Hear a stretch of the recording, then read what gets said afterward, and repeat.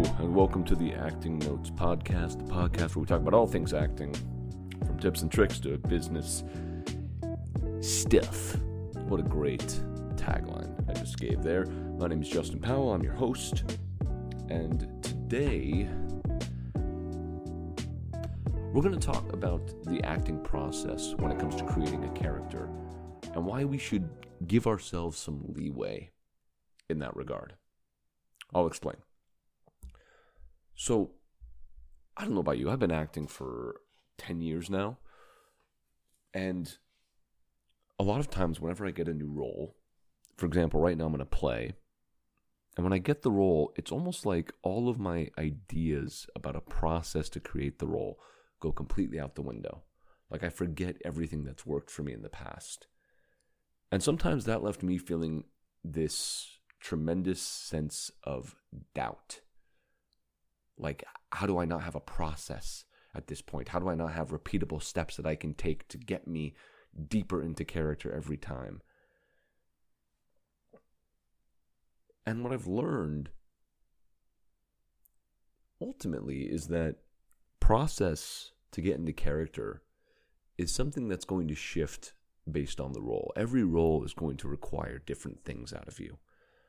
Some roles might require more physical work. You know, if your character has a noticeable limp or something that you have to work on with the physicality to make sense. If you're playing the Hunchback of Notre Dame, for example, that's sad. That's really sad when they do that story now. Now that's burned down. But if you're playing a role that requires some physicality, you're going to have to primarily work on that a lot throughout your process.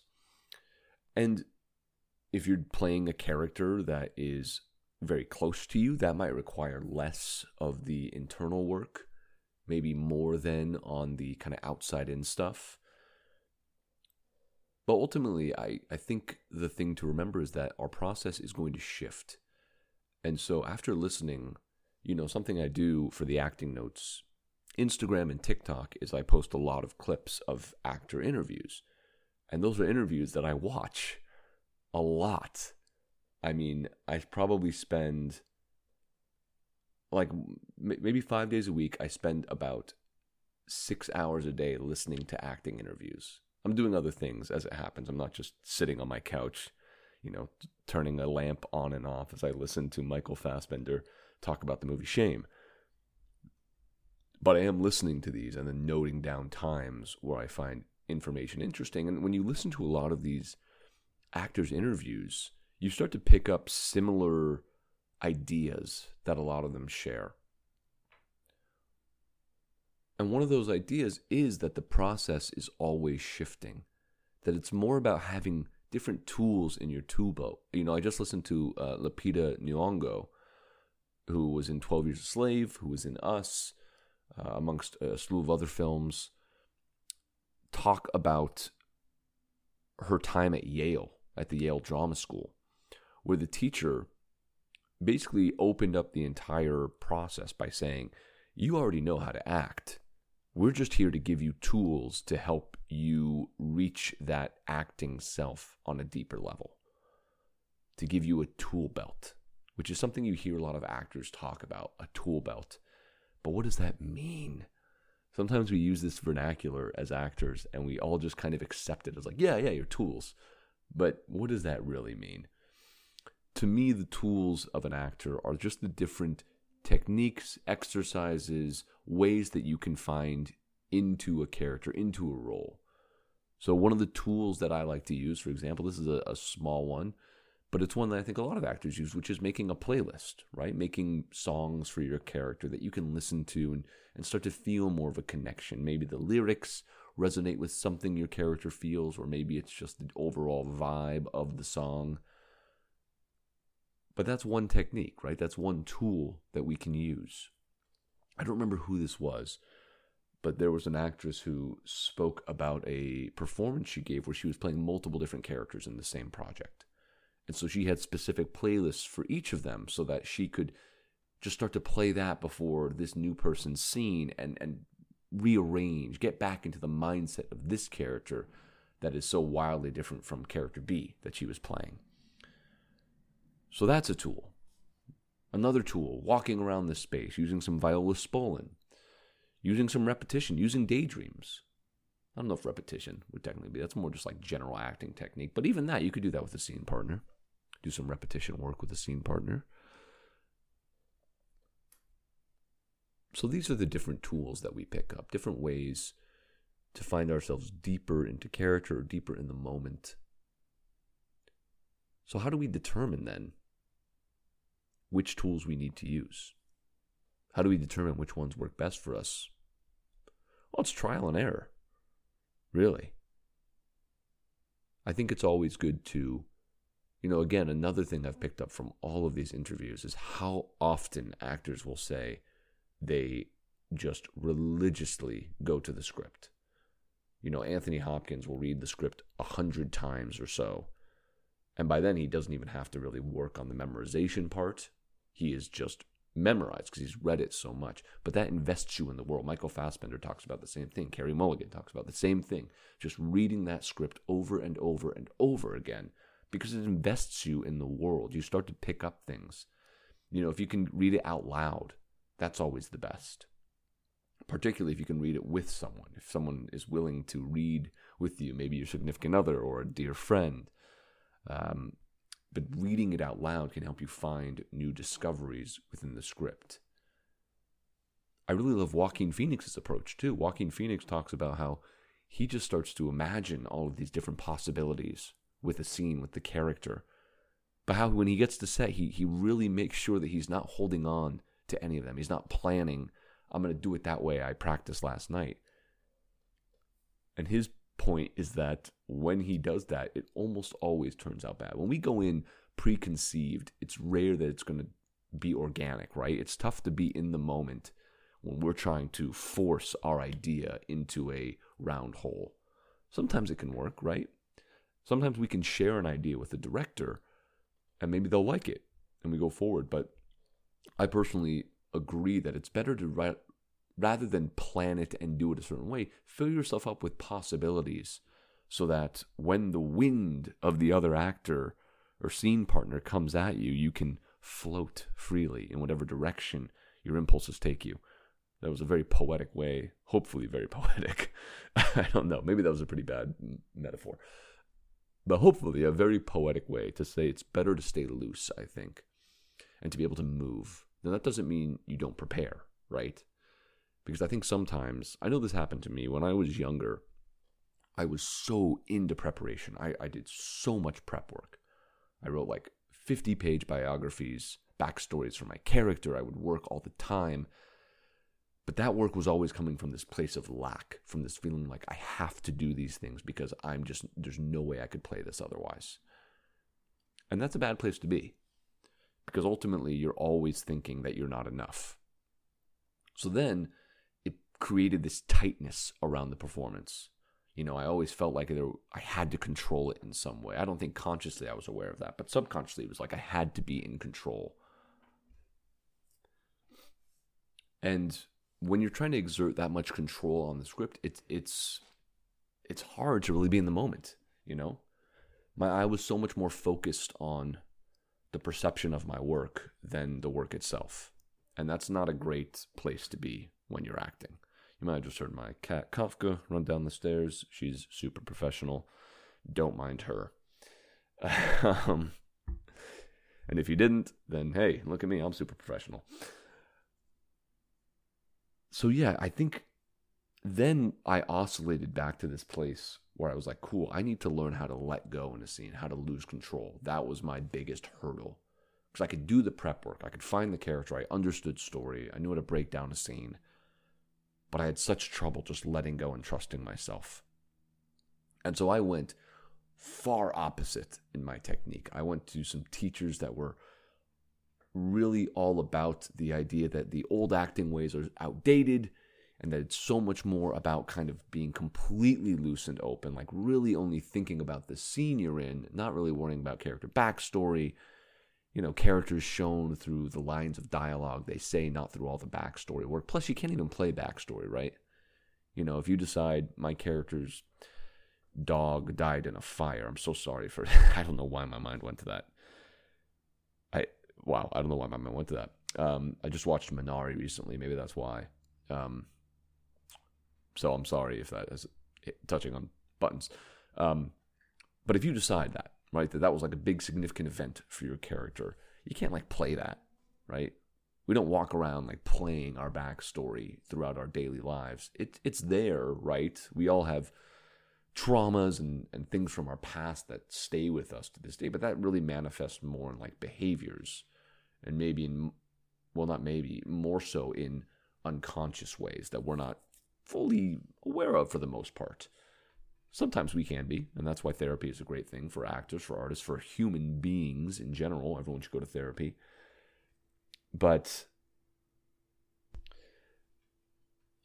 And so ultimately, these were the teachers I was seeing. I was seeing teachers that were pushing me in this direction to really just let go and trust my impulses.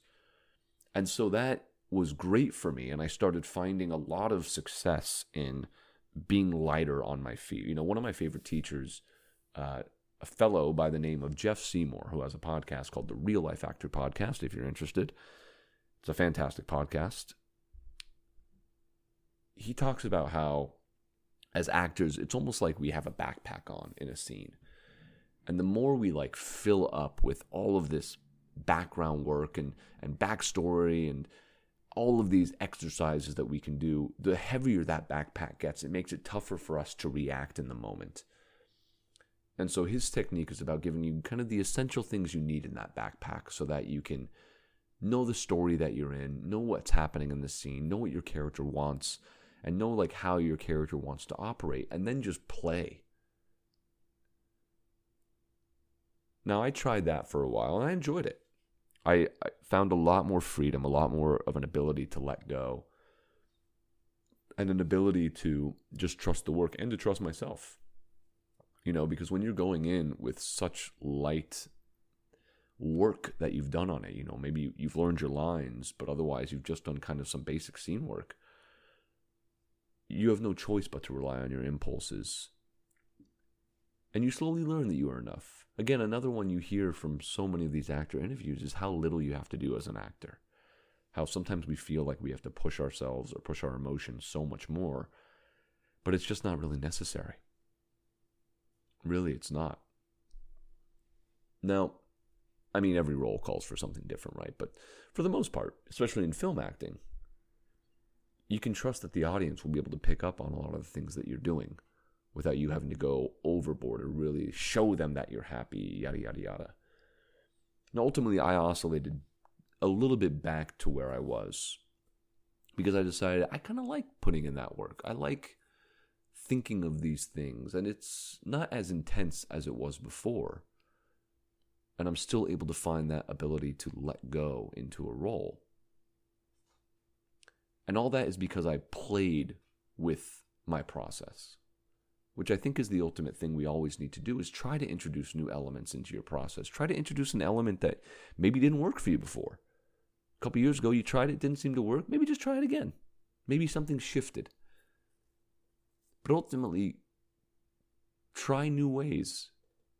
Try a new process to get into the character, because really the only things that you for sure have to do as an actor are memorize your lines and know your blocking. That's the job, right? If you get hired and you do that, and I'm not saying that should be our standard. We shouldn't think of it like that. Like, cool, got my lines, know my blocking. I'm done here. Not going to work on this anymore. No, I don't think so. But there are days, when we're on, especially like if you're in a theater production that goes for 10 weeks, 8 days a week, you're not going to feel it every time. You're just not. That doesn't mean you can stop, right? You can't just say, okay, audience, I'm very sorry, but this is just, it's not happening today. Thanks for coming to Hamlet. Thanks for spending $125 on your tickets, but just not feeling it today. So have a good one. No, you can't do that. So you just go through it, right? You just do your blocking, you do your lines. When you're doing a show that much, it'll start to work on the outside in as well, right? So sometimes that is going to be all that you can do. And that's the bare minimum. That's technically the job. But ultimately, the performances that we remember, that we resonate with, are how that performer brings their heart to the role, right? There's a reason there have been so many Hamlets. You know, I just watched on YouTube, for free, by the way. You could totally check this out right after this podcast if you'd like. Andrew Scott's Hamlet performance from about 6 years ago. And there's a reason that we have seen so many performers play Hamlet. It's because we're not necessarily watching Hamlet. We're watching Andrew Scott as Hamlet. We're watching Jude Law as Hamlet, or Benedict Cumberbatch as Hamlet. We want to see how their humanity resonates within the role. And so that is the deeper work that we have to do in the process, I think. And if I'm just giving like a basic, if you've never created a role, or if you are still feeling after all this, like, that's great that we have different tools, but I don't know what to do. Here's my suggestion. This is what I like to do as a vague kind of outline of a process, which is one, script. Read that script. Read that puppy over and over and over and over again. 2, I just start thinking of inside-out stuff. Usually in a personal sense. Like, how do I connect with this character? Where are we similar? Where are we different? Finding emotions that it seems like the character might be experiencing, or problems that I've been through, and trying to remember how I was in that situation. Using the magic if, right? If I was in that situation, how would I be? How would I respond? And from there, I do start thinking of relationships, who these people are in the scenes with me, to that character. Who are they to me? Who are people I mention in the past? By that I mean, you know, my character talks a lot about his mama on stage, but we never meet his mama. However, that's clearly a relationship that's important to him, so he talks about it. I think about like the relationship to my character's father, who's never brought up, but I think it's interesting.